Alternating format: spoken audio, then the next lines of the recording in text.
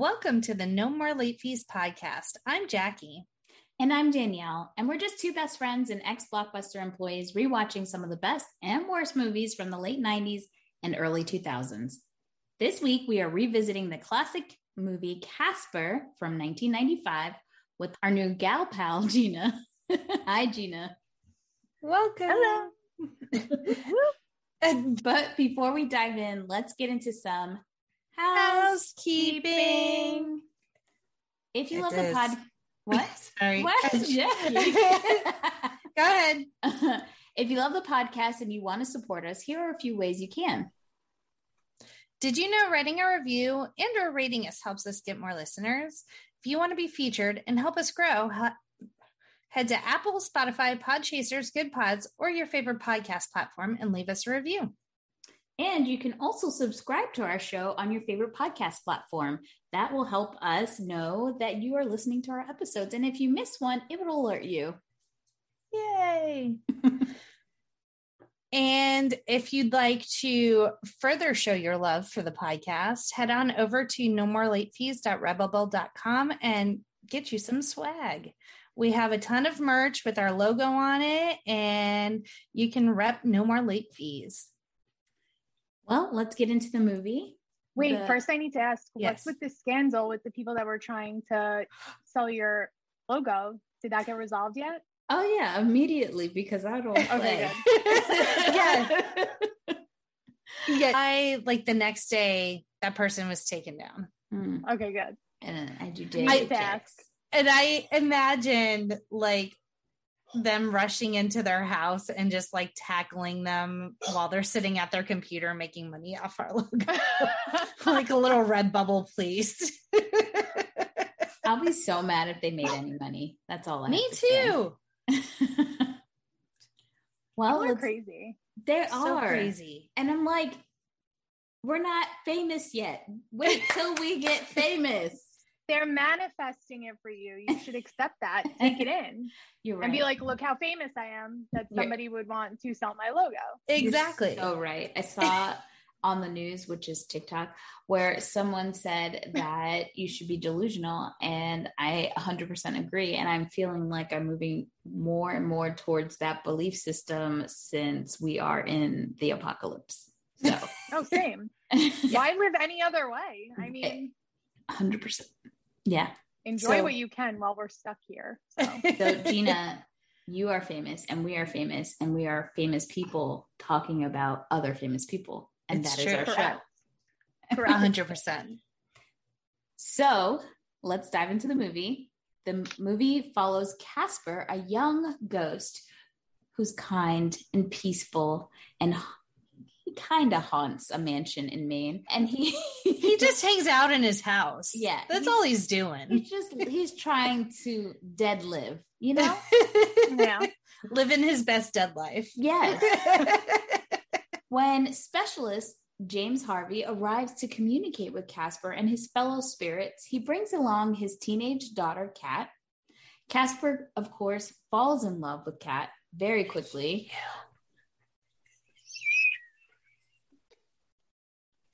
Continue.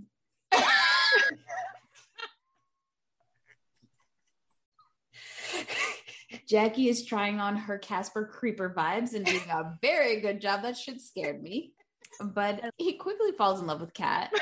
But their budding relationship is complicated, not only by his transparent state, but also by his troublemaking apparition uncles and their mischievous antics. The movie stars Christina Ricci, Bill Pullman, Kathy Moriarty, I hope I said that right, Devon Sawa, and Eric Idle. The movie was directed by Brad Simberling and written by Sherry Stoner and Deanna Oliver. So go 2 times for the ladies. And it's based on the Casper the Friendly Ghost comic book series and cartoon. I think it's the cartoon came first, but I'm not sure. You can watch the movie and rent it, I believe, on Amazon and on YouTube. I couldn't find it anywhere else. Did you find it somewhere else, Jack? We have it. You own it. So I own it on iTunes. Gina, how did you watch it? I watched it on Amazon Prime. I rented it. Yeah. Which, like, I guess that's going to go to my rating because I own it. It's sitting downstairs in a DVD, but I For the sheer comfort of not moving from my couch, I rented it on Amazon. And J.J. Abrams did unaccredited rewrites on the script. Oh, good old JJ swooping in. That's crazy. I didn't know that. I like to believe the ladies did a really good job. He just did a few little fun finishing touches on it. Yeah. But before we get into the movie, let's get into our ratings rewind. You know the drill. Before we get into the movie, we'll reveal the rating our Y2K versions of ourselves would give. Then at the end, we'll see if our current selves agree with our initial rating. Our scale consists of would buy it again. The best would plan repeat. 5-day rental. Would watch again. 2-day rental. Okay, but nothing to write home about. And same day rental. Pretty much ghost poop. What was falling out under that table? Gross. Gina, we'll start with you. What would your rating be, your Y2K sales rating be of this movie? I mean, I think we already know, but we'll pretend. Would buy it again, repeatedly. Which Christina Ricci movie turned you into a super fan? Casper was definitely one of them, but I saw The Addams Family. My cousin had like a birthday party at the movie theater, and I saw it there, and I was like obsessed with her. I just like wanted to be her so desperately. I was unwell, so I kind of still do. When I met Jackie, we watched like a bunch of movies like The Opposite of Sex and Pecker, and you haven't done The Opposite of Sex yet, right? No, not yet. You have to. So good. We will definitely do that one, and Desert Blue. Desert Blue is another one of our movies. So then I was like solidified. She is a badass bitch, and I love her. And we've done 200 cigarettes as well. We've already done that one. We've done 200 cigarettes, Now and Then, and now Casper. Yes. I think that's actually how we found each other, because I made a TikTok about 200 cigarettes and you commented and were like, oh my God, we're doing this on my podcast. And I was like, you're my new best friend. So happy to find you. I feel like anyone who says that they love that movie, I don't really need to ask any other questions. I already know a lot about that person. Like when you guys did Pecker, I don't know anyone else that knows that movie but me. And like my poor friends who like just had to endure like every Christina Ricci movie I made them watch because like I loved her. So I was like, oh my God. Because really, I don't know anybody else that talks about that movie. Yeah. It's one of his John Waters' lesser known movies. I think because it's so subdued in comparison to his other movies.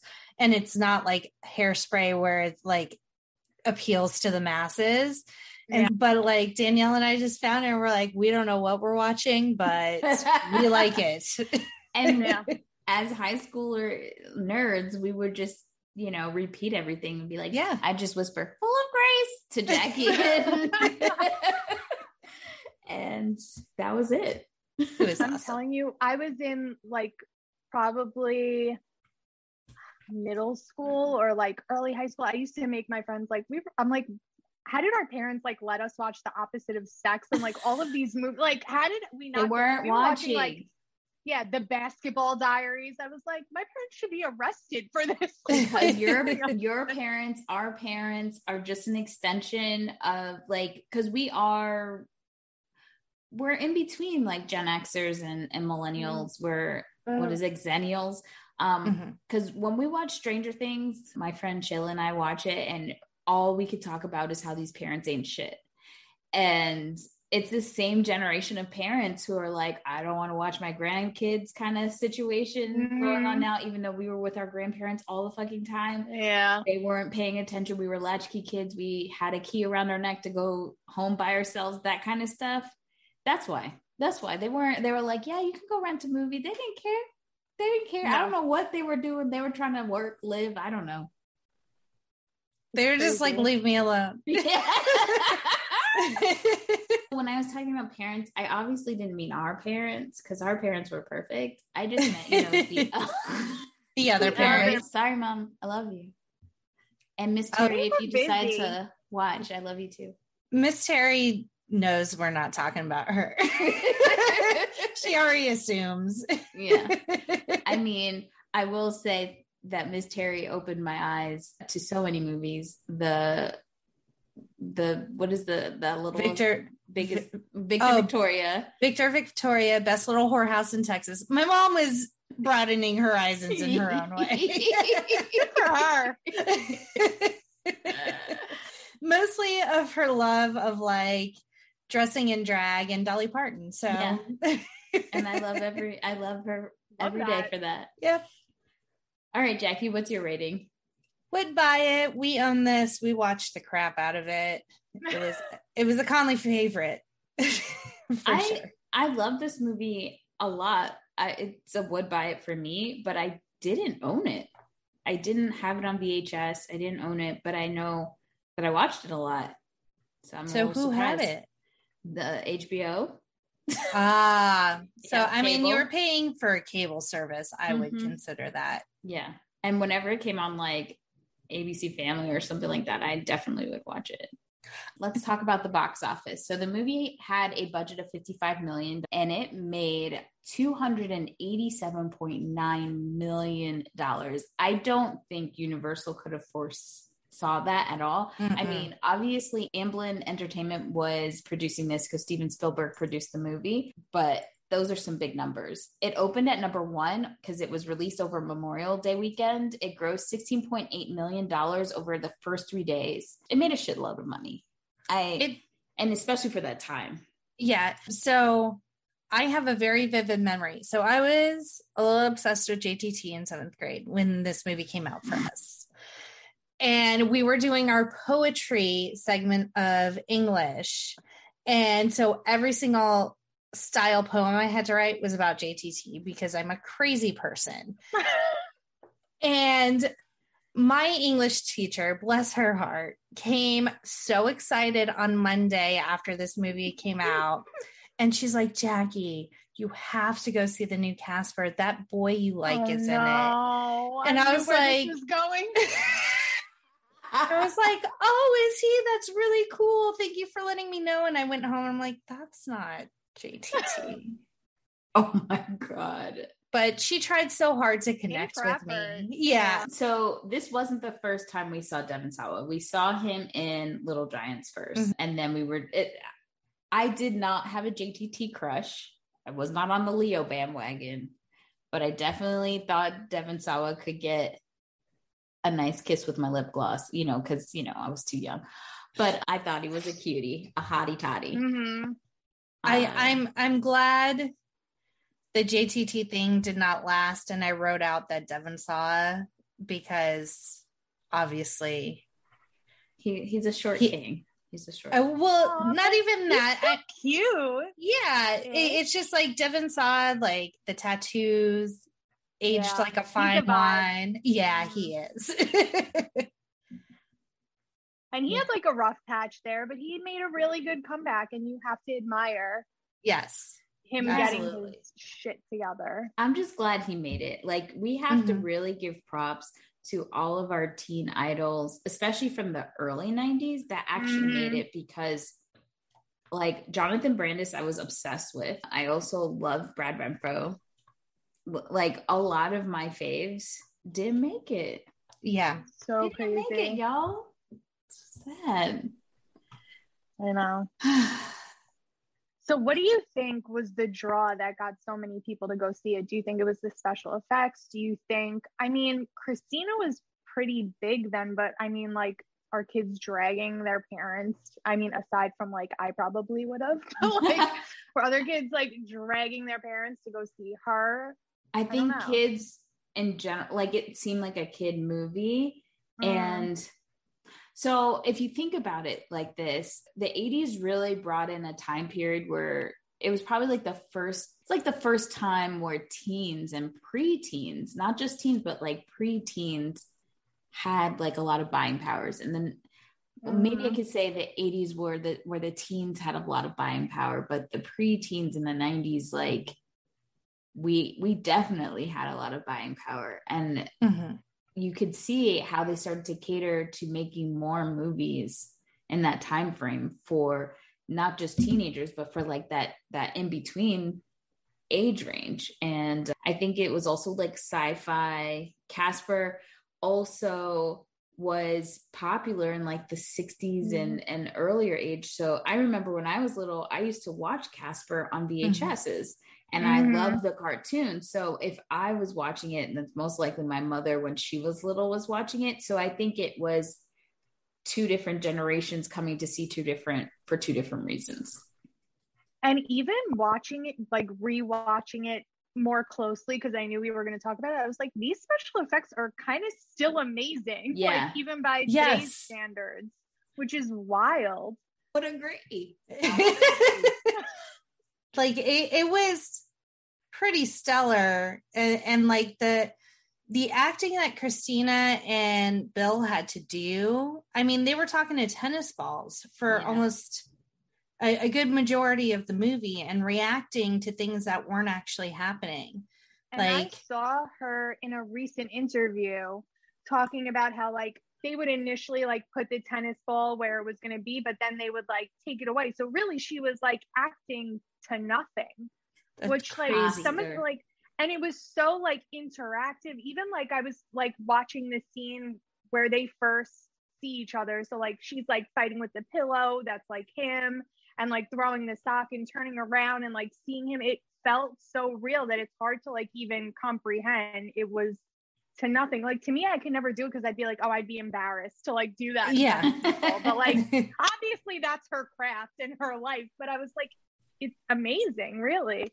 I think also just credit them as well, because it's not like now everybody who knows as an actor who's going to do a movie, especially an action one, they're most likely going to have green screen situations. Back then, that wasn't like a thing. You know, even the Star Wars of it all and Steven Spielberg stuff, like they were making models, they were making, you know, puppets and all sorts of stuff. So it wasn't as much CGI stuff that we we know now. So hats off. I mean, I know it's a kids movie. That's how they want it to feel, but that's amazing.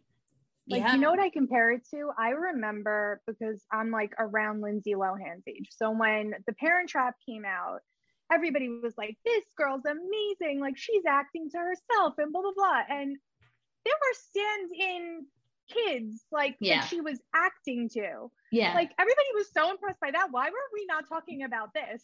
Yeah, exactly. That's so true. I mean, I was impressed, of course, by Lindsay. She was amazing. One of the other things that's surprising about this movie is how short it is. Yeah. It was an hour and a half. Yeah, it got right to the plot really fast. I was like, well, what? I just thought my memory was kicking in. But no, like, and the ending, it ended pretty darn quick. Like, I was like, oh, we singing the song already. Okay. I love that song. But out of all the things that my adult self found after rewatching this movie, my only really big question is this: Universal, why wasn't this a ride? You fucking made it. You made it a ride. Why is this not at Universal Studios? The house, everything.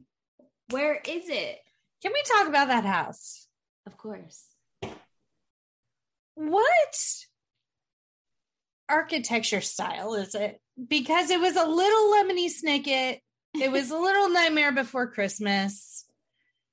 It had like adobe walls for some reason. Like it was a lot. The floor was like very Wizard of Oz. Yes.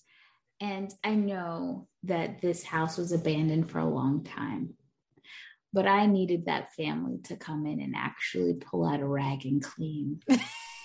She just like rolled out a sleeping bag and like laid on that dusty, crusty bed. Let me tell you, there were moments where I had to pause and say, it's only a movie, it's only a movie, it's only a movie. But when the ghost went into the dad and he went to go wash his face and he pulled that dusty rag and there was that big ass spider web, I said, sir, you don't see that. I mean, nasty. In fairness, he was possessed. So, you know. I'll tell you one thing that will pull me out of possession is dirt. Well, and then they don't take the time to clean any part of the house. None. But then Kat sets up the playroom in a half an hour, and it is like Molly Maids came in and cleaned. Also, so what's the situation with Casper and his hands, right? So he just wants 5 fingers. That's all he wants. But he can make it solid and not solid what he wants. I saw him sprinkling his fingers in the pan to make a fork to make that fake scrambled eggs. I was like, boy, I ain't seen you wash your hands one time this movie.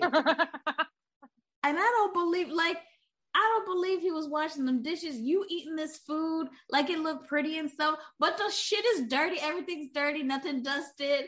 What's going on? And where did he just pull those pastries, like fresh pastries out of a cabinet? Right.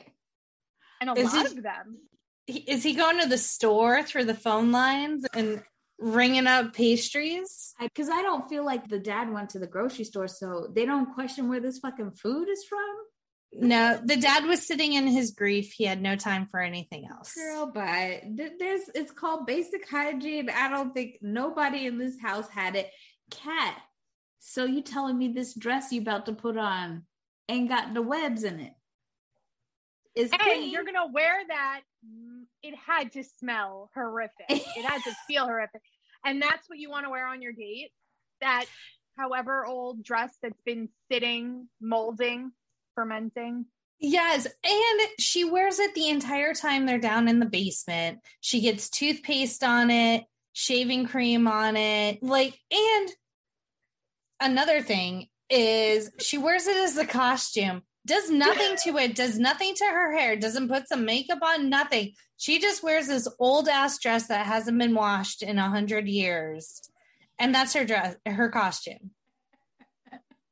We could have done something. She was very busy to do makeup and hair.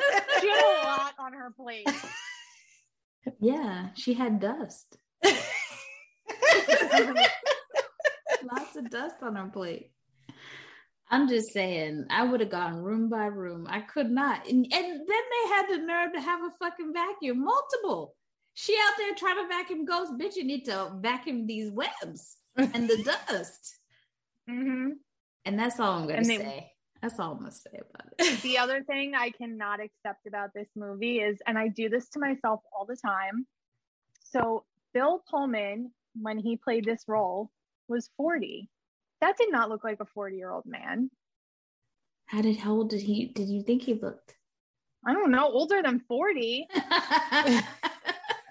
But that's the thing, like, if you look back in that time period, 80s, 90s, when I found out how old the Golden Girls were, I was like, you fucking lying.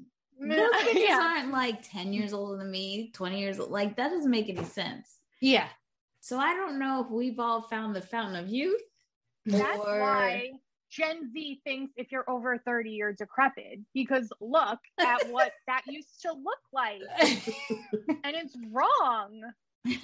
I think Gen Z is just being assholes because they don't watch those movies. They don't even know who Winona Ryder is. That's not. I think tragic. Just think they're being jerks. But yeah, it's crazy. 40. I will insane. Say he must have smoked because his teeth were. I needed a whitener, you know. I didn't look at him that close. I didn't either. I believe you. Maybe that's the thing for me. I saw the teeth and I was like, nah, damn, you were pulling off that sweater, but them teeth. And he had the 90s boy McDonald's hair, Golden Arches hair. I like the hair. The hair was like, made me feel like home, you know, like, oh, yeah. I've made it. I'm back here. But I don't know. I was floored at the age that was associated with that sweater vest or whatever he was wearing. How old was Carrington? Kerrigan. I follow someone named Carrington on TikTok, and so I kept writing, and she just did a whole TikTok about her name, and so it was like fresh in your mind. It's stuck in my brain. And where have I seen that actress before? Because I know it's not just that movie. Soap Dish she was in. That's it. Love that movie. I loved that I movie. always get her and Kathleen Turner confused. I literally think they're the same person. They're not. They definitely have that raspy voice situation going on. And I noticed, this is horrible and it's going to offend a lot of people. Oh boy. Oh, I can't wait. So I'm watching, I'm like, hey, why do I know that guy? Disclaimer, I have watched very little Monty Python. So there's that. Mm-hmm. And I'm like, but he's very familiar to me. Why is he so familiar to me? Because he's the guy that is in the Figment ride at Epcot. You're so right. I forgot he was in that. He does narrate the Figment ride. And like he goes throughout the entire ride and narrates it. And so it's like that voice is ingrained in my brain. And I was just like, how do I know him? And like, I know there'll be people like, he's fucking Eric Idle from Monty Python. And I'm just like, the scientist man from Figment. Yeah. He probably makes way more money from what you know him for than from what they know him for. This is true. Honestly, Jackie, I wouldn't feel bad about that. Okay. I don't think I've ever seen a Monty Python movie. I know who all of them are. Yes. But I don't watch those movies. Anyway, let's get into the movie. So we start out, we see this creepy house making whale noises, and it's like a gate that's locked, and these kids I'm assuming they were dared to go in and get a picture of themselves in the haunted house. Did you notice who one of the kids was? Squints from... So they go in, and Casper's just being a good host, says hello. Naturally. He was so polite. It was so sad. He was. Yeah. And he would like practice talking to people. Oh, my heart. And so, of course, kids freaked out. And that's how we're kind of introduced to Casper and Whipstaff Manor. That's right? Yeah. Okay. I don't like the name of that manor, I was going to say. No. It's giving plantation vibes. The choice was off there. I never noticed it before. Yes. Absolutely. Then we go to the will reading of the owner of Whipstaff Manor, and his daughter, who is a terrible human being, is sitting there listening to Ben Stein drone on about how, like... Is that Ben Stein? Yeah, that's Ben Stein. Oh, shit. I did not... Couldn't you tell by him being expressionless? No, I don't, I don't know if I even...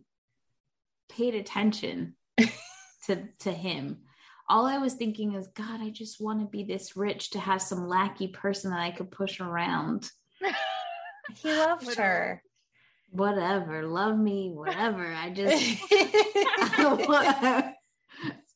don't want to be that mean, but it just seems a little mean. I just want to be that is my character that I want to live to be the scheming bitch who has someone who sees the good in me, who's always ride or die for me, and just like takes my abuse, but still believes that I have a heart of gold underneath all of my hate and rage. That is just, it's such a cozy place, Beautiful love story. Yes. It really is. I'm looking for you if you're listening. So we see Ben Stein reading the will. And essentially the dad has given all of his money to all of these animal charities, my favorite of which was Dyslexic Dalmatians. I didn't know Dalmatians could read. Like the animals he donates to, like the charities, are so fucking hilarious. And I wish I wrote them down, but I didn't. But Dyslexic Dalmatians sticks out in the noggin. That will be me when I die. But then when the will, like, she's like, let's speed this up. I don't give a shit about these animals. What do I get? Mm-hmm. And she gets this decrepit, abandoned house. And I'd take that house. Hell yeah. It's a fixer-upper. I'm gonna make money. Good bones. Yeah. And she tries to throw the deed and shit into the fire. But when she does this, there's invisible ink ? I don't know, but like then she could see that there's something about a treasure. And it's actually Dibs, her faithful sidekick, that starts reading it. And then she makes him pull it out of the fire, and he legit like has like 2nd-degree burns on his hand. And he's like, I think I need to go to the hospital. And she does not give a shit at all. No. I mean, are we put surprised? His hand in there? Oh, well, she did. She did. She literally told him to put his hand in the fire.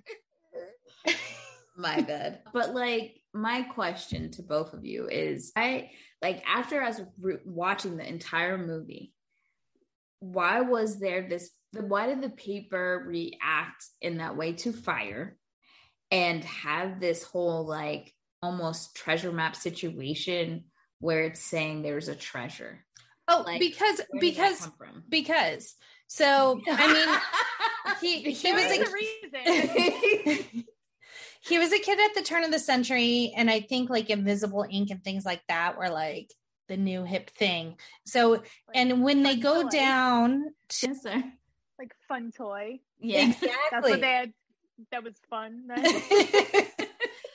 And then when they went down to his dad's workshop in the basement, he said, my dad was always working hard, but he always stopped and played pirates with me and would find my hidden treasure. And so he would make these treasure maps for his dad, and his dad would go and find where the treasure is hidden. But question, why was her dad? Like, is she related to Casper through generations? I was just thinking that. Like, why did her it was written on the back of the deed. Oh, so Casper just found a piece of paper and wrote the treasure map, and it happened to be on the back of the deed. Gotcha. But if the dad owned it, was the dad haunted by Casper, or was he?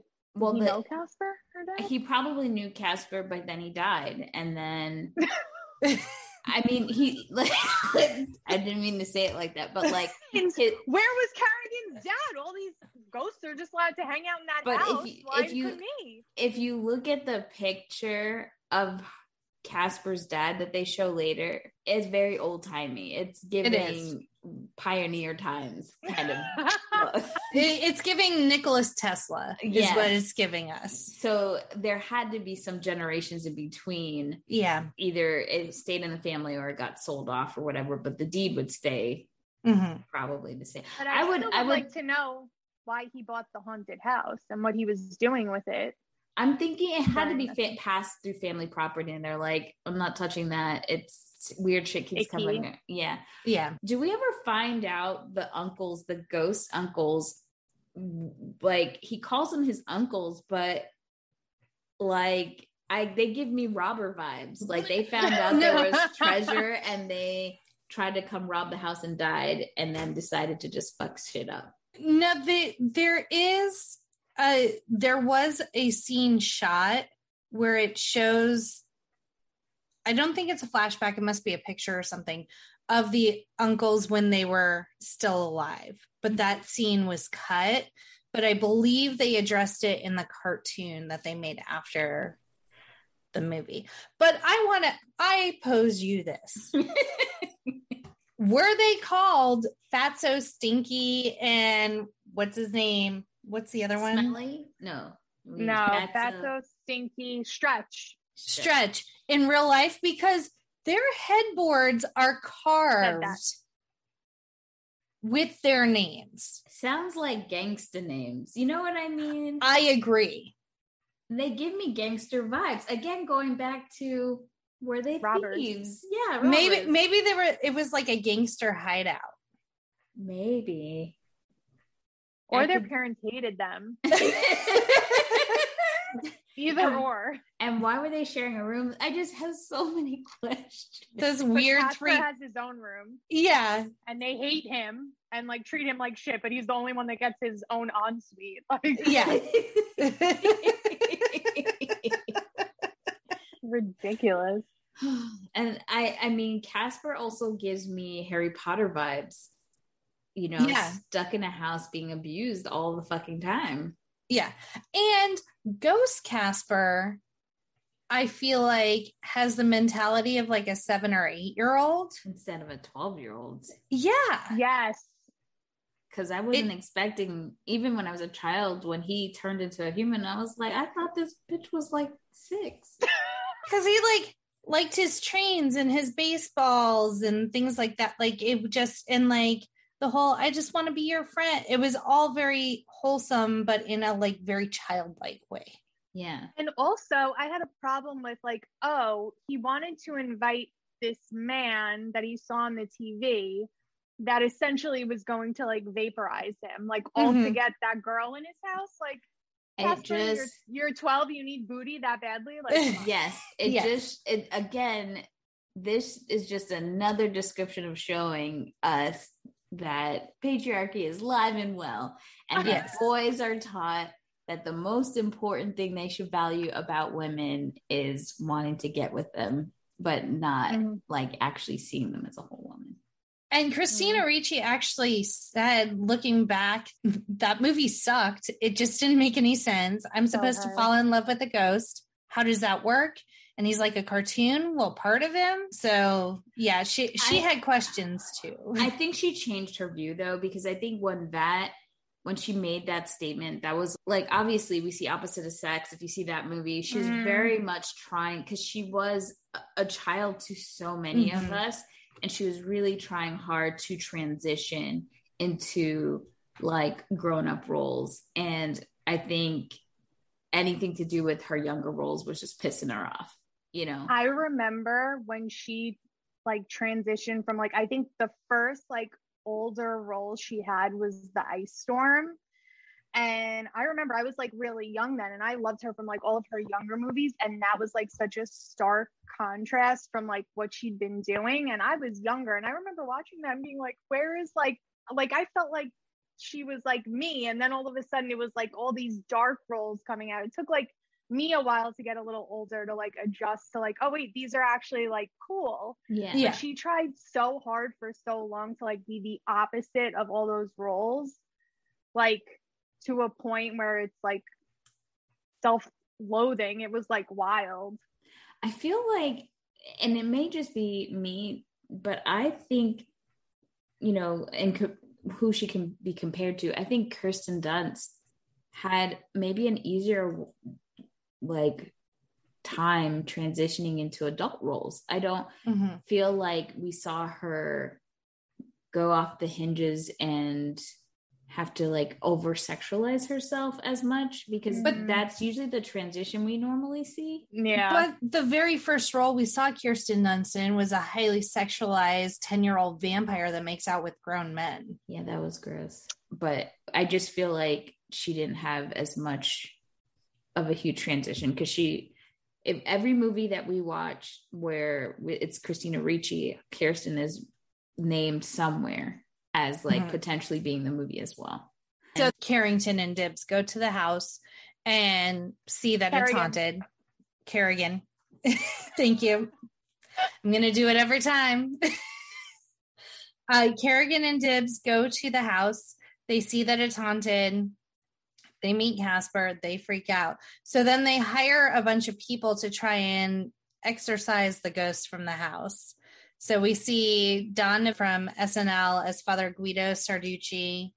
We see Dan Aykroyd as Ray Stantz. Okay. So apparently Dan Aykroyd confirmed that Casper is part of Ghostbusters canon. Yeah. Which, crazy. I can't even think of that. But this was his last portrayal as Ray Stantz until Ghostbusters Afterlife that came out in 2021. So there was a pretty big gap with him playing that character. And so a lot of big cameos in this movie. I like forgot. Yes. Yeah. Later on, we see they're kind of the uncles are changing the dad into different people. And we see Clint Eastwood, Rodney Dangerfield, Mel Gibson. And then there was a cut clip of him turning into Steven Spielberg, but they cut it due to pacing, and Spielberg was happy because he did not fancy himself an actor. So after they see that like everyone's running away and they're, you know, trying to figure out how are they going to get these ghosts out, what happens next, Gina? Wait, what part were we up to? Of them? The hotel. I think she's at the hotel now. Oh yeah. So Cass makes sure that Kerrigan sees that TV so he could get his girl and the ghost man to come to his house. And she calls him up and he immediately decides, yeah, we're going to just pick up our life, get in the car and head to Whipstaff Manor. By the way, that car ride scene when they're heading there, I remember that shot of her in those sunglasses so vividly. I wanted like those sunglasses so badly. Also, that line about the cactus crooners or whatever, where he said like, oh, sorry, is this about your cactus crooners? I looked up for the first time what that was, and somebody said they had a copy, this is like hearsay, right? But that they saw a copy of the original script and she was in like some choir or like singing group or whatever that she obviously had to quit because they were moving. So that's what the cactus crooners were. She was in Glee Club. I thought it was cactus fooners. I was like, what the hell is that? And then when I looked it up, it was crooners. So there you go. You're welcome. I just think it's so weird that his profession is a psychiatrist for ghosts so that they can crossover into the afterlife. And he literally was on TV and people were taking him seriously. I don't know. I mean, he was on Hard Copy. Oh, I remember Hard Copy. It was like the low budge news program with lots of ghost puns. But then when faced with a ghost, it was clear to us he had never actually seen a ghost before. Yes. He outed himself immediately. Yes. Because I thought he would have been chill. You know, haven't you been doing this, homie, for like a while now? You're a professional. And we do learn that he's doing this because he is searching for his dead wife to see if he believes because she died and left him and his daughter that she has unfinished business. Mm-hmm. And so he is also on the hunt for her. So he wants to meet these ghosts really so he could say, hey, can you go upstairs and check if mom is home? Thanks. Yes, exactly. That's his whole goal. Meanwhile, poor Kat has been to 9 schools in 2 years. And she's like, I just want to make a friend. Like, can we stay in a place long enough where I can like have a full school year? Yeah.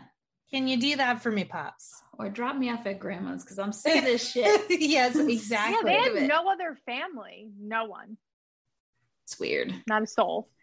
And then they get to the house and are greeted by Kerrigan and her little man. Lap dog. With flowers. I was like, okay.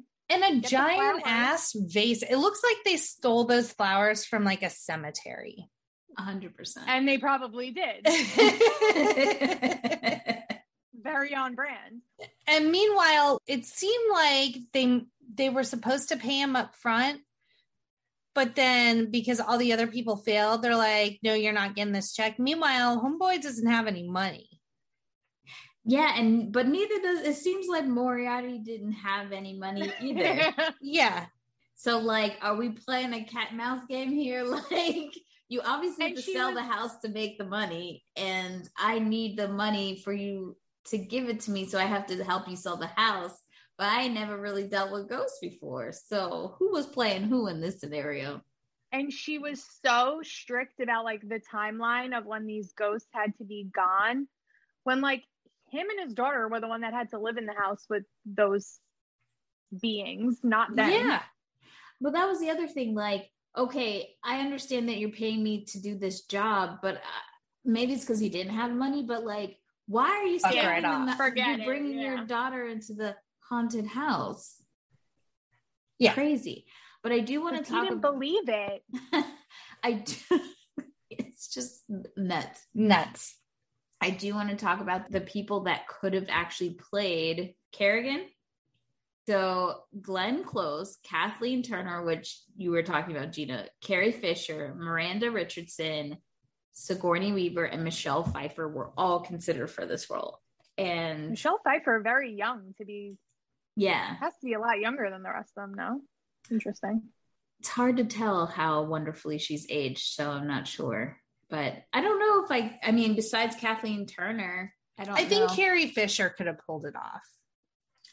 Being that much of a bitch? I think so. Yeah. But we hadn't seen her play anything like that at that point. Right. But she could have. I would have loved to see Sigourney Weaver. She does bitch classy very well. Yes. So now she's called them to come live in the house. They're moving in. Again, they're not dusting. They refuse. And it looks like Kat is the skilled one when it comes to home repairs because she's able to turn the electricity on and tells her dad that they need to like go get some stuff. I, of course, not being handy, don't know what the hell she said that they need to get. Something about amps or something. Yeah. Jackie, you? I glossed over that part. Yeah. So they get the light situated. They start moving their boxes in. And is it Kismet? Who knows? But Kat picks Casper's room to lay down her stuff. Sleeping bag. Yeah. Her sleeping bag. Of course. Roll it out. Of course, she doesn't change the sheets or nothing. So you've got 200-year-old sheets on the beds. It had to stink in there. Yes. Yeah. Stale. Yes. And there is a continuity error because she puts her box that her dad brings her in the closet, but then later she kicks it out of the way when she's rolling out her sleeping bag. I was like, wait, that box was just in the closet. Unless Casper brought it out. Yeah, and Casper and all this time is like, how am I going to make it a hot boy summer and let her know I'm here? I mean, obviously it's Halloween time, so a hot boy autumn. Yes. Four-finger autumn. Yeah, why does he not have 5 fingers? He wants to know the way he died. No, he wants to know the same thing. He just wants his fifth finger back on each hand. It's something he's quite obsessed with. He mentions it multiple times. How did I miss him mentioning it so many times? It's his biggest beef with like being dead. Otherworldly, yeah. Interesting. Forget the fact he has no legs anymore. He just goes into like a wisp at the bottom. He's no legs, no bottom half, really, just a wisp, but really need that 5th finger. Really missing it. Flipping eggs easier, maybe. Yes, yeah, no absolutely. Hair, no ears. He does say something about ears later, and I'm like, bitch, you ain't got none. Oh yeah, when he says his ears popped. Yeah. I'm like, Casper, where? Can you make the Casper face that he's making?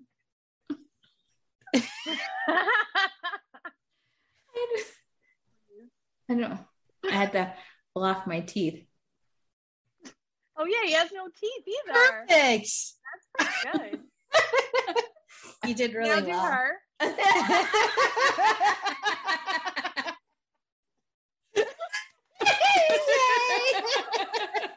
Spot on. I think Jackie's goal in life is just to make sure every piece of like promo that we have for these episodes, I look fucking crazy. That's fine. I try and find my craziest, but mine is usually something with my hands because I gesture a lot. It's true. Yours just your eyeballs, your face says a lot.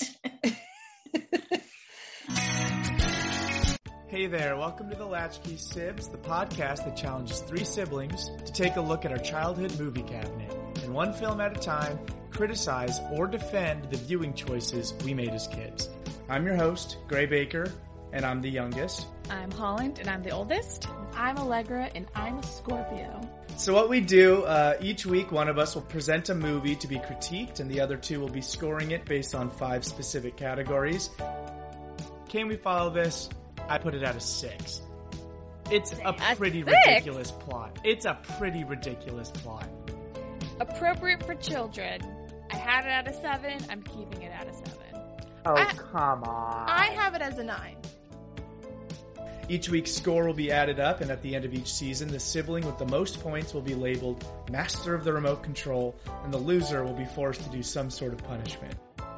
I think we can let the magic be whatever the magic needs to be, because it's a movie, and it's a children's movie. Hand-wavy children's movie answer. I'm just saying.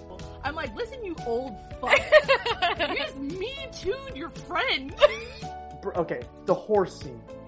Jesus Christ. Yeah. That is erotica. I also wrote, Yes! This movie is horny. This whole movie So horny. is so horny. Okay. We are the Latchkey Sibs here for you, reviewing movies from back in our youth. Tune in every Wednesday to find out who becomes the master of the remote control on Latchkey Sibs.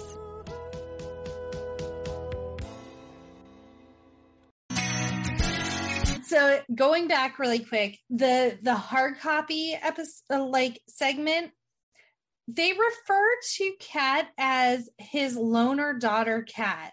I'm like, that is fucking rude.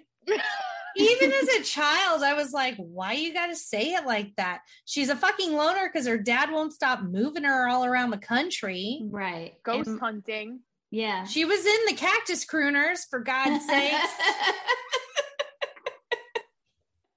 Give her some credit. Give her some credit. And then when Carrington is on the phone in the hotel, yelling at the people about her room service, and she says, "Not I ate fish, I hate fish. Don't you people have cows?"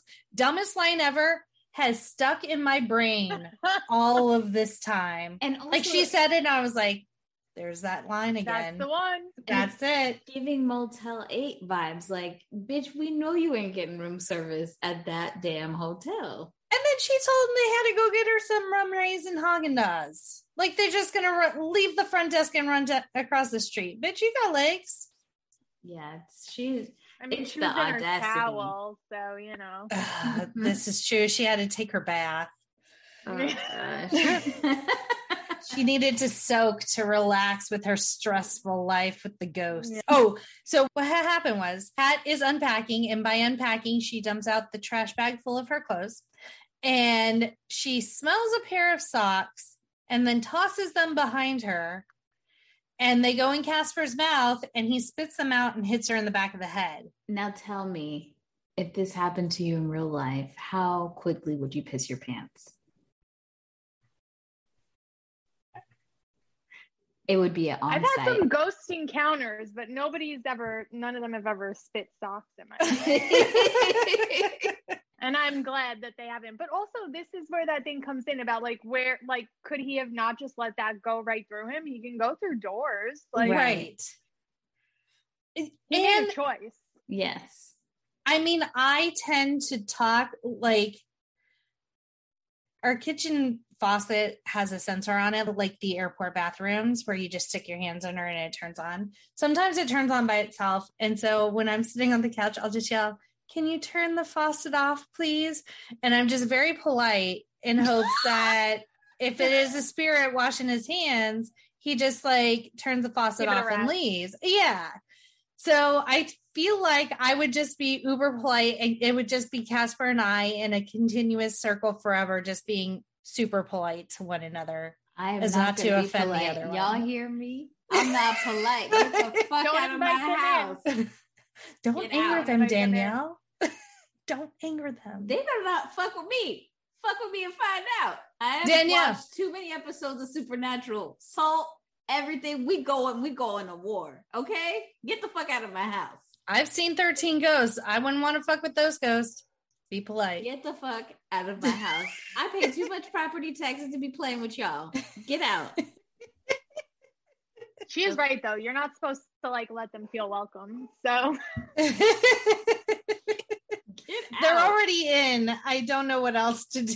I will be calling on my ancestors and everything. We are the way that a housing market is right now. Y'all better get the fuck out of my house unless you pay or start paying fucking rent. mortgage.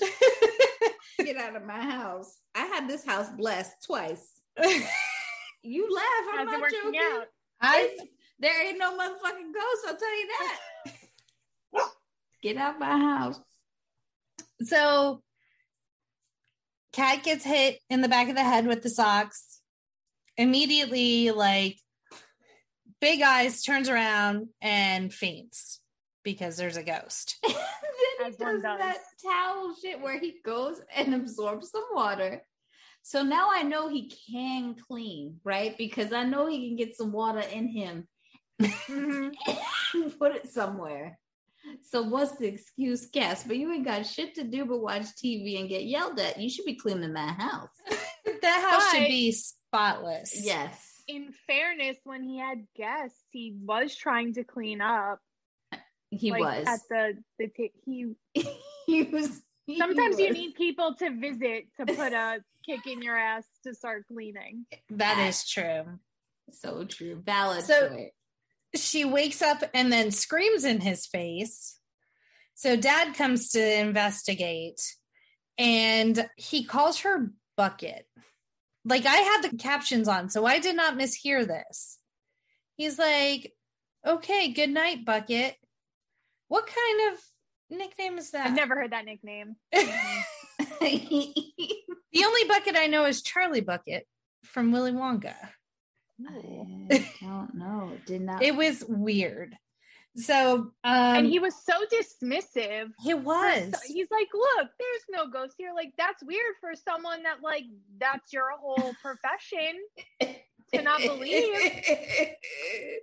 That's how we know that he's a swindler. He's a The swindler. con artist. And it was He's not a nice man. No. And he was, that's what you're hired to do. Look, she found the ghost for you so you can help him finish his unfinished business.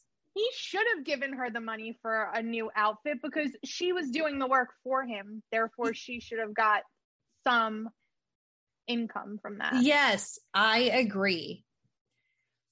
Justice for Kat. Literally, in so many ways, in so many respects. So now dad sees him. Dad puts Kat over his shoulder and is just running out the house. And she's And like, I can walk. Yeah, Like- she's like, what are you doing? I can walk. You've been insistent this whole time that there's fucking ghosts. I just saw one and now we're scared and we're peacing out. Like, this was your whole deal. I'm along for the ride. Now literally put me the fuck down. And then his solution is to put them in the closet. Yeah. I think he didn't know it was a closet because she was like, we're in a closet. He just threw them into a dark room, which is also weird. Yes. Didn't pick up a weapon, didn't find a secure place. So they're hiding in the closet. And guess what? He thinks Casper's bad. Casper's the safest one. Those three a-holes start flying in from God knows. They were at the racetrack. I guess. They like to party. I have the hiccups. Oh God. Oh no. So How do yeah, they bet on anything at the racetrack? I think Like, are they haunting the people at the racetrack? I too? feel like they were fucking with the race by spooking the goat, Oh. spooking the horses. Oh, that makes sense. So now the uncles are fighting the dad. The dad like plungers one in the face. And he This was another scene where I was like, I can't believe he's literally doing this by himself. it was a lot of physical comedy. Yeah. Take the image of them out of there. That had to look ridiculous in real life. And if he made it believable. You're right, because if you think about it, Bill Pullman and Christina Ricci had a lot of scenes together, but then they had a lot of separate scenes where they On were their own. essentially by themselves, because we're so in it. We're like, oh, she's talking to Casper, he's talking to the uncles, but no, they were talking to themselves. All about themselves. Wow. Wow. Wow. We need to start making a list of like the actors who should have won Oscars for their performances, because it would be Vincent D'Onofrio in Men in Black as Edgar. And Angela then Bassett in everything that she's ever done. And now Christina Ricci and Bill Pullman. I'm still rooting for Wesley Snipes to get something for Blade because he became Blade. 100%. My favorite Wesley Snipes movie is, and he could have won an Oscar for that too. Yes, all of them were amazing in that movie. So good. Dad finally vacuums up the uncles and is able to contain them for a period of time.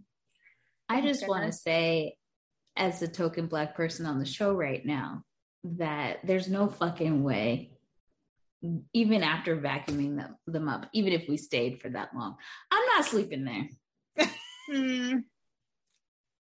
I would have been like breaking track records. How fast you wouldn't have even showed up in the first place. You read about that. You would have looked at that house and been like, no, not for me.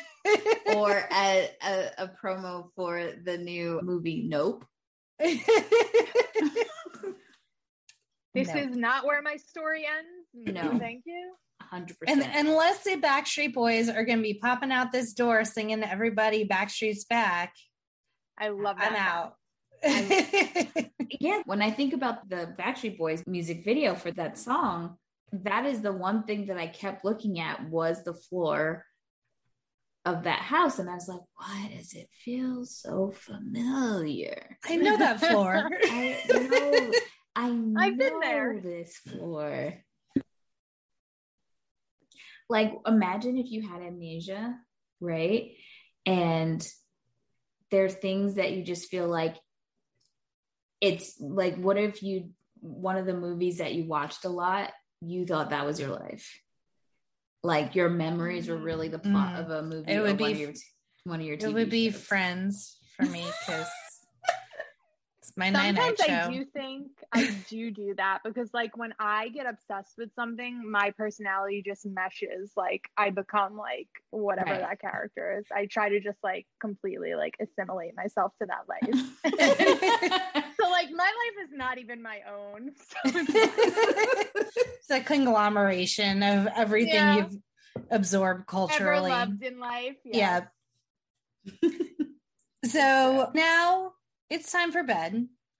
And now Kat and Casper are cool, and they're just going to share the bed. And they're all just laying there, hanging out.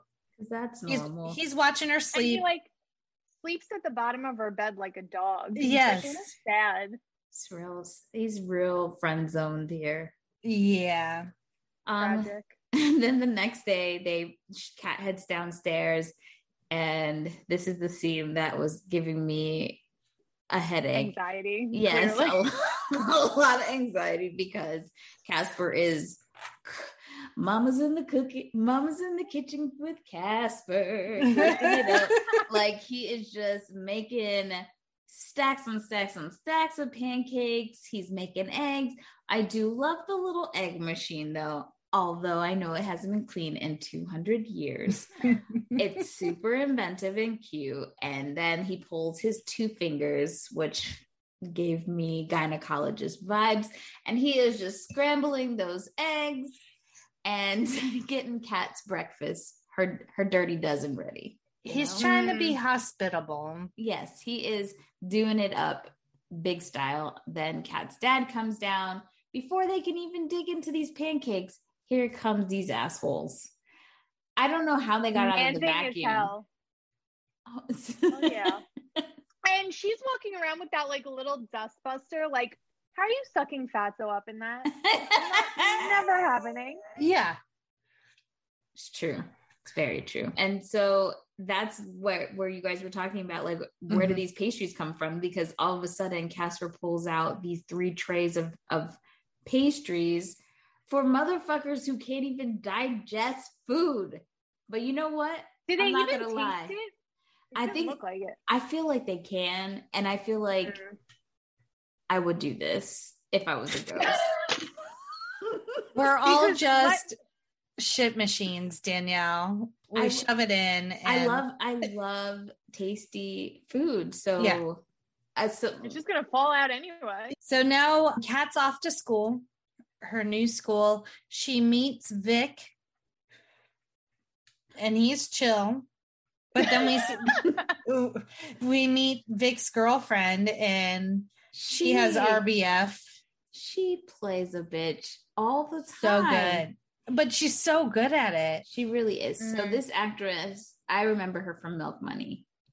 What do you remember her from? That's what she's from. I love Milk Money. Yes, me too. But rewatching it as an adult, thank God it's out of our time. Questionable frame. at best. There's so many movies from our childhood that I'm like, oh my gosh. These kids went and got a fucking prostitute. And she was like, pay me. And she showed them her titas. They were so young. It's appalling. It truly is. As she's walking to school, she sees Guy from Mighty Ducks. That's his name in Mighty Ducks. And that's what I'll be calling him for this episode. And his horrible girlfriend, they're riding by. And then when they get into class, now their teacher, sir, there are several things wrong with this teacher. You're telling me that you got to note that this child has started in your class and you couldn't differentiate between her first and last name? Yeah. Harvey Catherine. I'm sorry, sir. You read names for attendance every day. You know which way they go. Is there a comma? Also, he announces that because of the asbestos in the gym, they were going to have to postpone the Halloween dance a couple of months. Resting bitch face is like, well, the boathouse was just redone, so we can have it at my place. I just want to know how a school decides we're going to have a full-ass house party at someone's house without talking to parents first. Correct. And this seems to be one class out of the whole school. So is it the whole school coming to my house? And who's bringing the provisions? Because I didn't see none of them kids when the party finally happened with no snacks coming with nothing. No. There was a DJ with a record player, and that was it. That shit was real weird. And they showed up. Raise of hands, like who wants to go to the haunted mansion? When the girl didn't even volunteer her house. Right? No, you're not going to just come to my house. What is this? And he's like, okay, we'll have it at Kat's house. Call her dad. Maybe he's busy. He just moved in. He's being ghost hunting. He has 3 uncle ghosts that are just on his ass all the time. So tired. Maybe, yeah, that teacher, I was like, that is not standard protocol at all. I don't believe it. No. Some real, just etiquette, proper etiquette. We don't do this. You don't just invite everybody to the house. Yeah. As the teacher, like, and Kat's so desperate for friends, she's like, yeah, come on over. Sure, I didn't dust, it's perfect. And like the trope, it's like so like, you know, you see it so many times, like Hocus Pocus, they do it. It's like, oh, the new person, like, why is the new person like automatically a loser? Yeah, that like people want to make fun of and like pick on. Well, I never once like thought, like, I don't know, I feel like when new kids came to our school, it was like, ooh, they're exotic. Right. Well, I think the girl set the tone, even though it seemed like the class was like so over her and her tactics of control. But I think she was trying to make her out because she noticed competition immediately. Mm-hmm. So yeah. So meanwhile, Dad is at home. The uncles are using his diplomas and pictures as like skeet shooting practice and like just destroying everything. And Dad just calmly takes the picture of the wife and is like, not that one. Like, well, I think he has to stay calm because he can't fight these things. Where's his vacuum? Where's his dustbuster? And it's weird because Who let them out?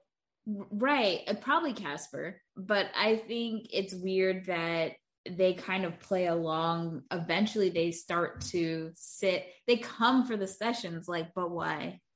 It's weird. It's super weird. He's intriguing to them. Yeah.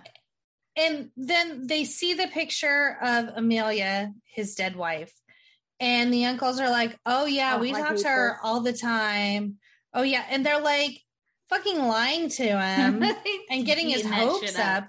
Yeah. And he's like, oh, okay. So then he makes this deal. Like, I don't even remember what the deal was. The deal was that they sit in this, that they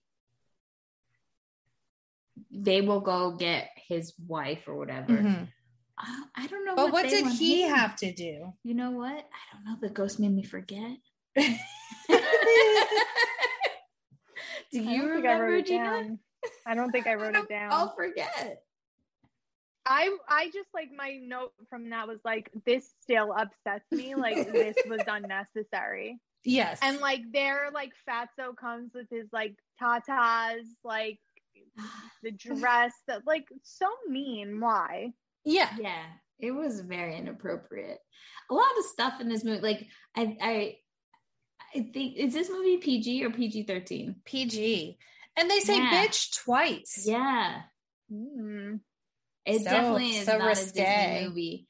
But I will say that this whole movie did give me Universal vibes. Mm-hmm. Like, it felt very much like a Universal vibe, a movie, I mean. And I felt like it could be, you know, a cousin of the 13 Ghosts movie. It just had that feeling to it. 13 Ghosts Light. Yeah, and the Mummy and all that stuff. Like, it felt like it all could be in the same universe. So now, and Vic asks Kat to go to the dance with him, which was also like, a weird flex. Yeah. It didn't feel malicious. It just felt weird. But it was. Yeah. It was malicious. Yeah. And he didn't want to do it. And I'm like, why are you letting this crazy bitch, this other 12-year-old, 13-year-olds manipulate you into doing something you don't want to do? Yeah. 13-year-old boys should have stronger will than that. Come on. Yeah. Grow some balls. Literally. Vic.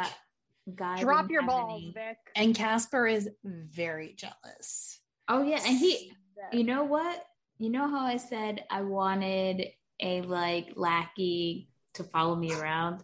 I think I might be switching that to a ghost who's fucking shit up with people who are coming after me. Tying all the shoelaces together. Yes.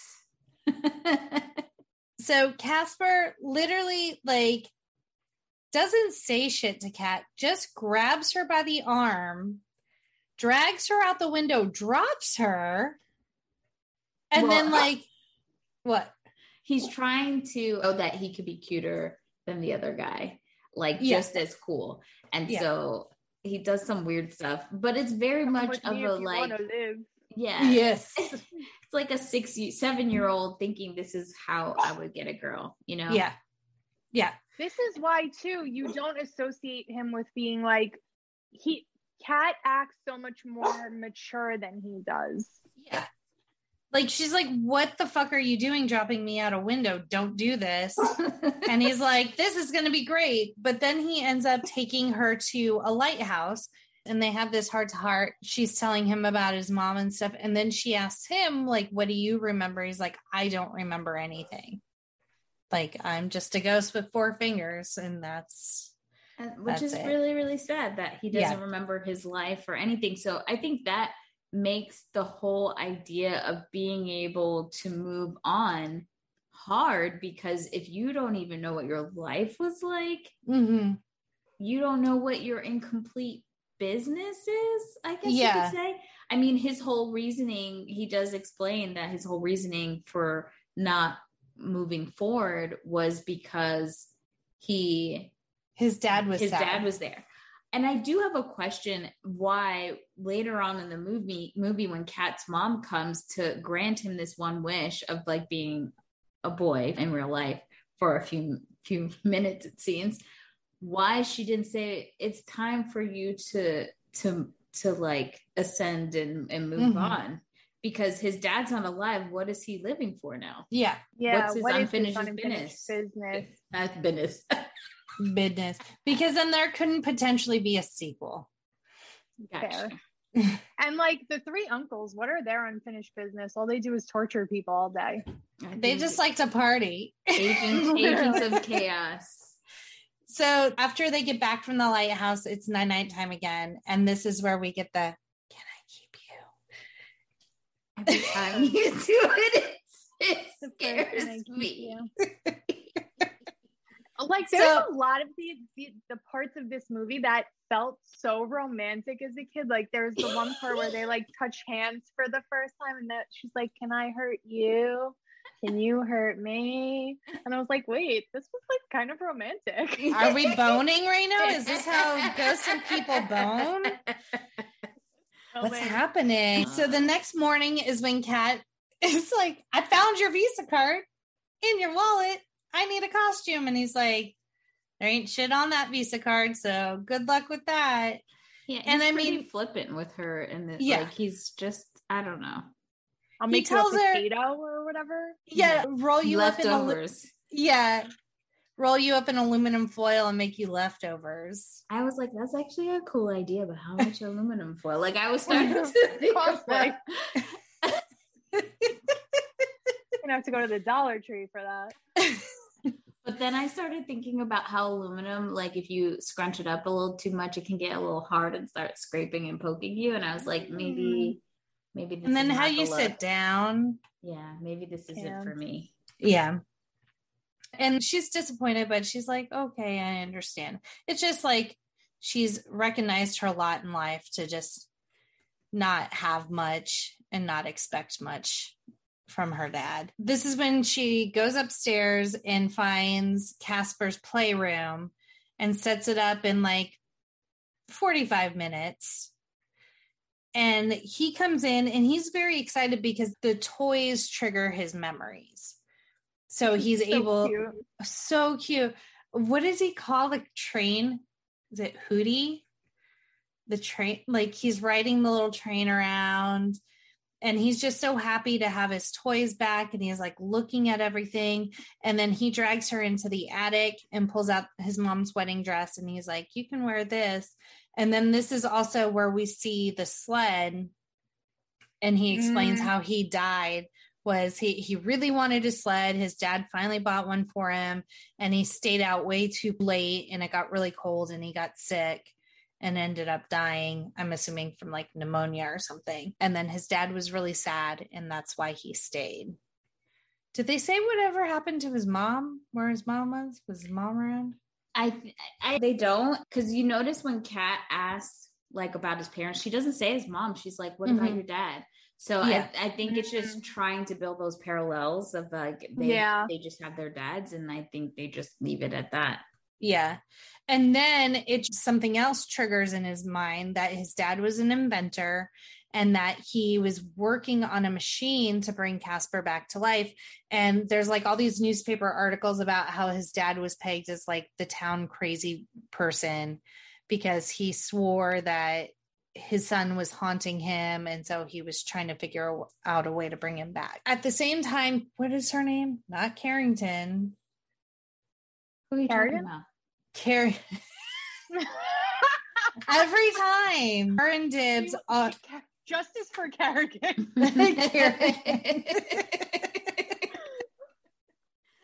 Danielle, I'm doing it this time. Cannot remember her name. So Kerrigan and Dibs are kind of eavesdropping, and so they're like, oh, now we know where the treasure's located in the secret vault. Yes. In this secret lair that the dad has.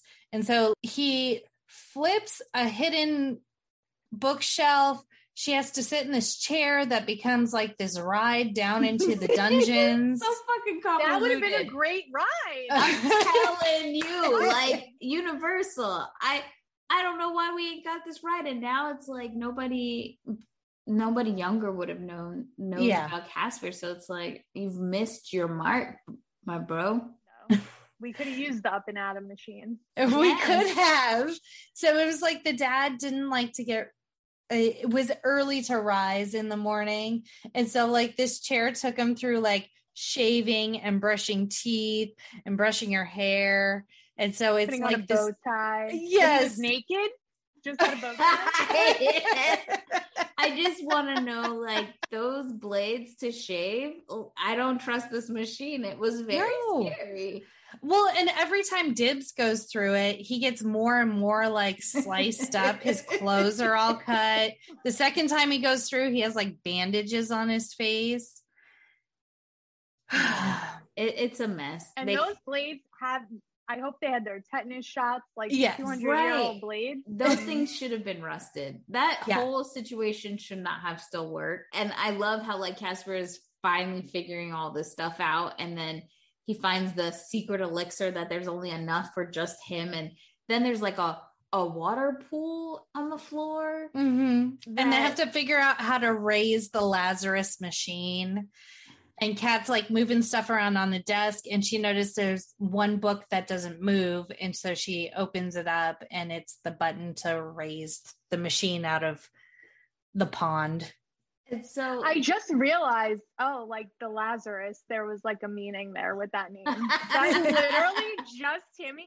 No, my mom's maiden name is Lazarus. And when I was younger, I was always like, like, I felt like a connection to it until like I'm just sitting there like, oh wait, there was like an actual reason they picked that name. It wasn't just the last name. I also think it's great, like all of this is happening. These two idiots are scheming about, they want to get into the vault, and they realize the way to get into the vault is if they become a ghost, then they can go through walls. And then also they want to steal the potion. Well, it's not both of them becoming ghosts, one of them, because obviously there's one elixir. And so they're going to spend time trying to fucking kill each other. And then at the same time, the dad is, trying to keep the other uncles occupied because he has promised Kat that they're not going to be at the house when she has her party. So they're getting him out wasted. And then they start to bond with him and realize he's a cool guy. And they feel like this trio should be, a quad, but then they feel bad about wanting to kill him. But then he fucking dies anyways because kills himself. Okay, so what bar are you at that there is a fucking trench out front outside that you can't see, and you fall to your death? So he's dead. They fly him back. Casper's finally about to become a fucking real boy, and he can't because of these. Well, because Karen, now you got me sick. And Dibs have stolen the ooze from him because they need it for someone to come back. That's what he said. It's like a primordial ooze instant soup mix is how he describes it.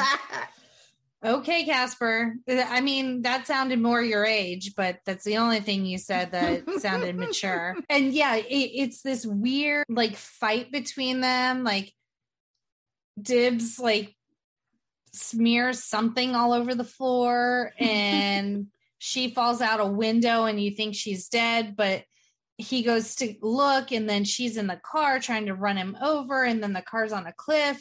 And you think the car is going to fall over, but it doesn't. But then she just doesn't look, and she gets out of the car, and there's no ground beneath her. It feels like that TikTok trend where it's, I'm alive, I'm dead. Like that's what it feels like. They're fighting. I do like, though, that he like finally turns on her. Yes. She gets her karmic revenge. Yes. Lapdog, stop lapping. Yes. And so she pops up and she's like, the bitch is back.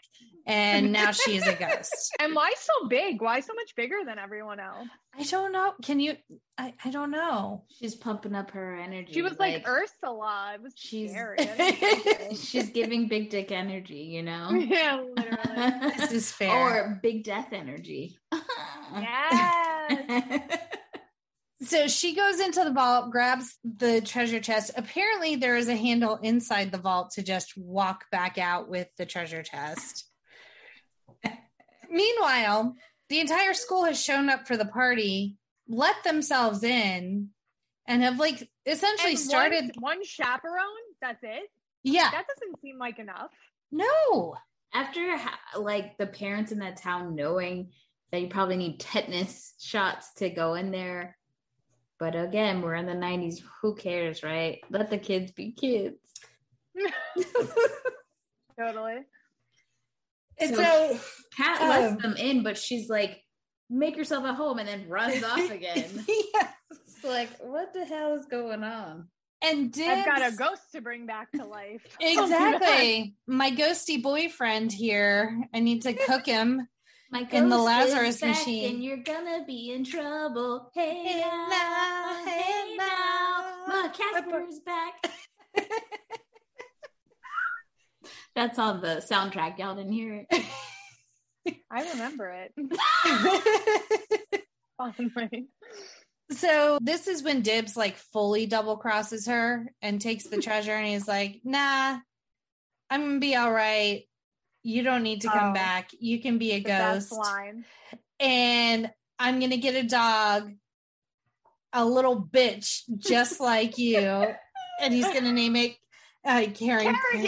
Thank God you. damn it, Jackie. I was like, "Don't say up on this I'm sitting there. I'm like, she gonna get it right this time. I even have it written down right, and I referenced it. Still got it wrong. I'm going to send all of these times I said their name wrong to that TikTok person because She's embedded in your brain. She's done her job. she has. And she doesn't even go by her name. She goes by CJ. That's like, again, in her ghost form, she gets the treasure box. She doesn't open it yet. And she is like ready to go being the rich of her spoils or whatever. I don't even know if that's a saying. But anywho, Casper and Kat start to play mind games with her and say, you know, oh, yes. you seem like, what unfinished business do you have? You've gotten everything. You've got the treasure. And she starts mouthing off like, I've got everything. I'm living on top of the world. And she, you know, is totally fine. And then, of course, that's where got him. They're like, oh, well, come to the light, my daughter. And then she's like, no, I'm not ready to go. And then she's gone.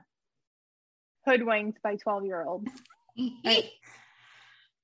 Explodes in a ray of sunshine that she is not. Yes, and then the treasure chest pops open, and it's a baseball, and Kat's just kind of like, that's your treasure? And he's like, yeah, it's a baseball autograph by Duke Snider of the Dodgers. He's my favorite player. Kat, girl, you need to go get that evaluated because that shit is worth money. It probably is. A lot of shit in that house is probably worth money. Them toys? Mm-hmm.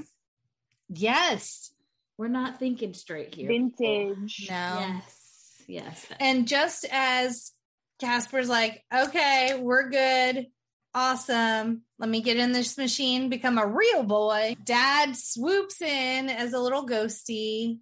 And Kat's just like, what the fuck now? Orphan status. Yes. And so she's trying to get him to remember.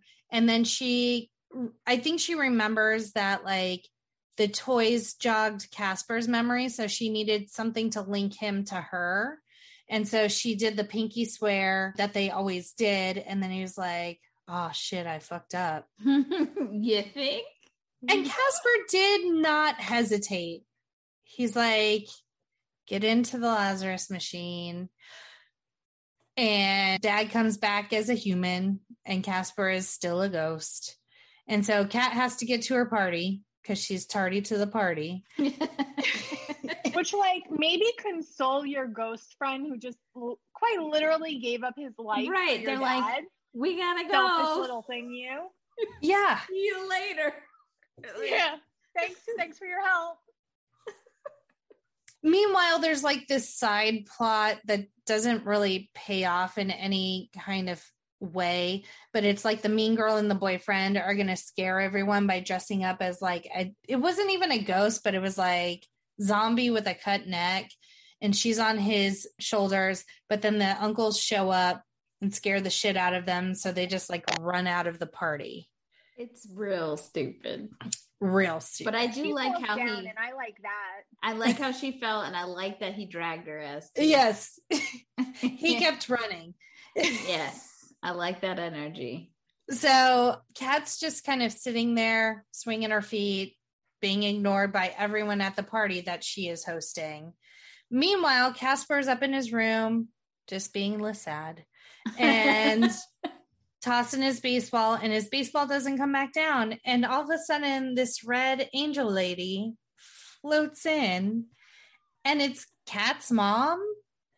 And she grants him a wish only till 10 p.m. I think this was at like 9:45. So we got like 100%. We got 10 minutes if even. And she's like, he said Cinderella had till 12. Yeah. And she's like, you're only 12. She was 16, wasn't she? Cinderella? She wasn't much older. Yeah. Facts. He gave up his chance at life for another person. You couldn't give him till midnight? At least. 100%. And why was she wearing red? Don't ghosts usually have white floaty things, or at least blue? What's with the red? You in hell? I'm questioning. Maybe she just looked good in red. Maybe. Side eye on that. So she grants him a wish to be a real boy, and he walks downstairs. I'm assuming it's just what he wore 200 years ago, but he kind of looks like a pirate in his like puffy shirt and like suede boots. Was it what he died in? Like, why were you sledding in that? Yeah. That's why you fucking died. You didn't have on the right clothes. You out here swashbuckling and not buttoning up. What the fuck? But he turns everyone's head. You're damn right. I was like, what are these feelings? Well, I was in the theater. I was like, who that? Not Jonathan Taylor Thomas. Sure the hell was it? So we see real boy Casper, played by Devin Sawa, descend the stairs, go to Kat, dance with her. Why could they not use his voice? Why did they have to use that agree. other little boy? To make us feel like he was a child. But it's a confusing transition to this handsome young man. You know? Yeah, it really was. And then all of a sudden they're floating and no one is side-eyeing that they're floating in air as they're dancing. Only until he turns translucent, then it's a problem. Yeah, exactly. They thought it was special effects, y'all. This was a hype-ass party. This song that plays, one of my favorite songs ever. I can sing the whole thing. I won't. And it was burned on it. If I wanted to, I could. It's Remember Me This Way by Jordan Hill. And it was on a burned CD of mine, but it had a skip in it. To this day, my mind plays the skip when I hear that song. Even if it's like, yes, it is so weird. And it was like a double skip. It's the most bizarre thing. But love this song. And then we get another, Can I Keep Jesus, Jackie, I swear to God. No, this one's better. I do want to read this, though. Okay. From People Magazine, when in 2020, when it was the movie's 25th anniversary, I think that's right, Devin Sawa said that Christina Ricci was the reason he was cast in Casper. Say that 2 times fast. I owe her the world. He tweeted about that. He said, Christina Ricci is a huge talent and played a big part in getting me the role, and then went on to recommend me for Now and Then. I owe her the world. And then the director of the movie, he also went on to say, I was in Casper for 30 seconds. Malachi Pearson did the hard work. When they decided last minute to bring Casper to life, he was too young. So I landed the role. And I'm very fortunate that the director chose me because I'd be lying if I said it didn't start a 30-year job that I love. Thanks. Then the director, Brad Sibberling, said, let's be honest, my friend. It was the color in Christina's cheeks when I flew you down to meet us at lunch. That's what sealed the deal. I just had to say yes after that. Oh, I love that for all of us. I love that Beautiful. love that they have. It's beautiful. So beautiful. But you know what? It just goes to prove, imagine you're this little boy, you give your heart and soul into this role, and like your face doesn't even get to be attached to it, but you're like, I'm just so excited I get to be a part of it. And then this guy is in it for literally 3 seconds and he's the star.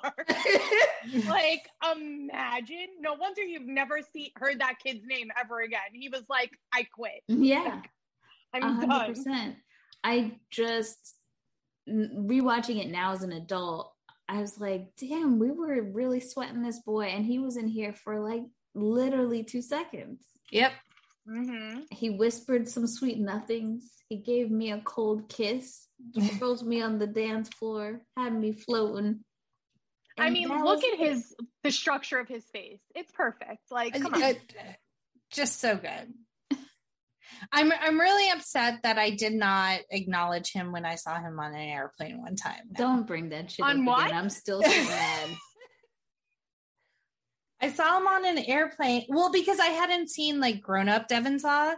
So, and it was a Southwest flight, so I totally could have sat next to him too. I can't. Ay, Dios mío. What was this? When was he flying Southwest? Oh, You can't not even that get long me ago. on that. 2016, 2017?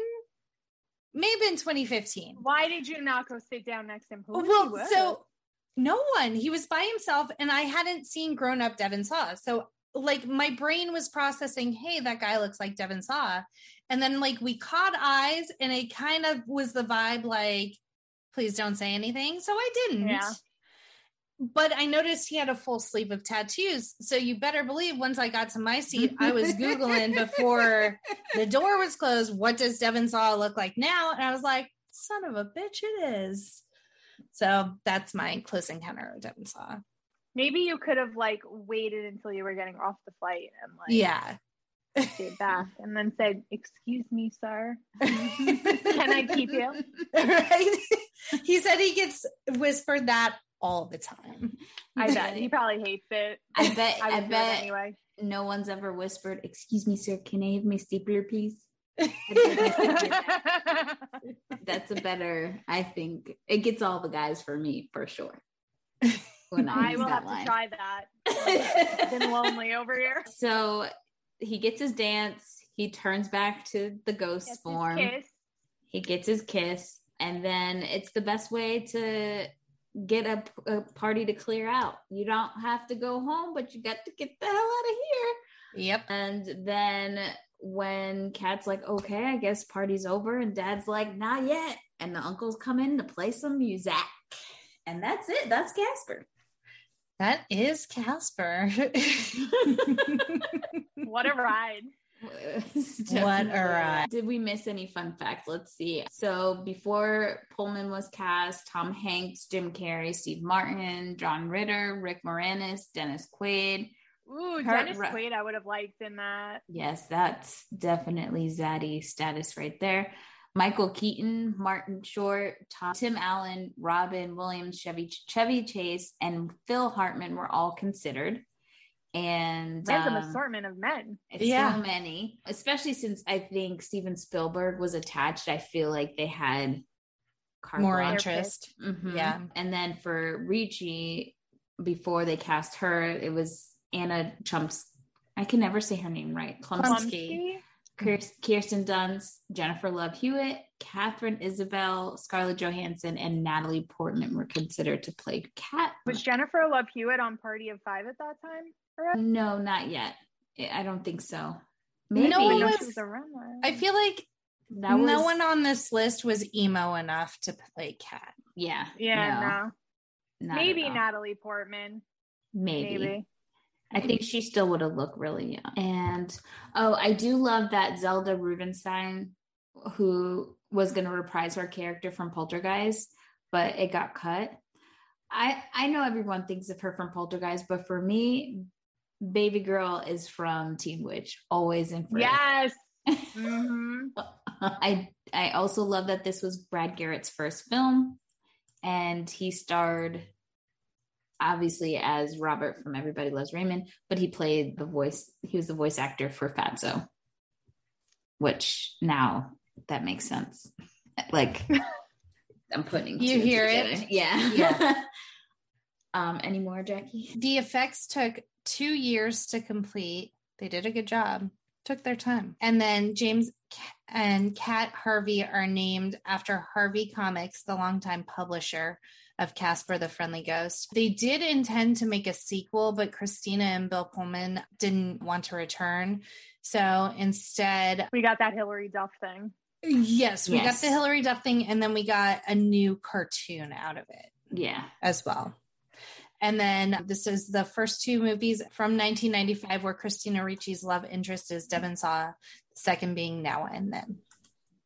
Well, before we get into our ratings, Gina, you guys, if you haven't listened to our little teaser episode before this episode where we got to talk to Gina and get to know her a little bit, you should definitely check her out. But if you didn't and you want to finish, you're all the way at the end, no problemo. Gina is actually one of our TikTok friends. She loves nostalgia just as much as we do, maybe even more. And she has a great TikTok account where she talks about pop culture, everything from that time period. So Gina, why don't you tell everybody how they can find you? You can find me on TikTok. It's There G Goes.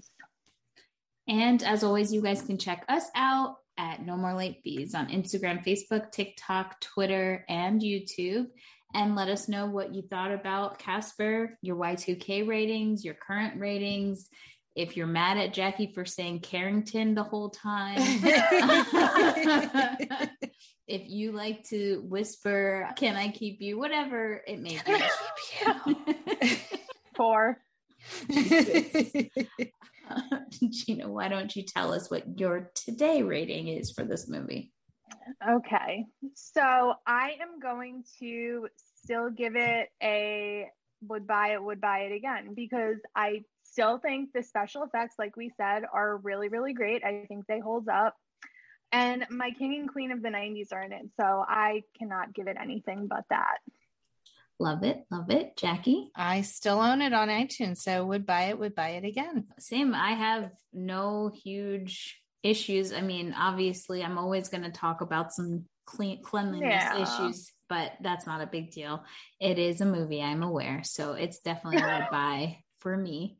And that means it makes our list of employee picks for 2022, because it was would buy it at the beginning and would buy it for everyone at the end. So yay, Casper. And again, if you have any statements, if you're mad, I know I got some very harsh words said to me about our Men in Black episode from a dear friend. Please call us on our quick drop line at 909-601-6653, 909-601-NMLF, or hit us up on Twitter or Anchor FM if you are international and you want to leave us a voice message. We would love to hear your feedback. If you have some suggested movies that you'd like us to do in the future, corrections, if you have any video stories from working at Blockbuster, Hollywood Video, whatever, or even just some favorite moments, you could be featured on an episode. Join us next week as we head to Louisiana with Eve's Bayou. And as always, be kind and rewind.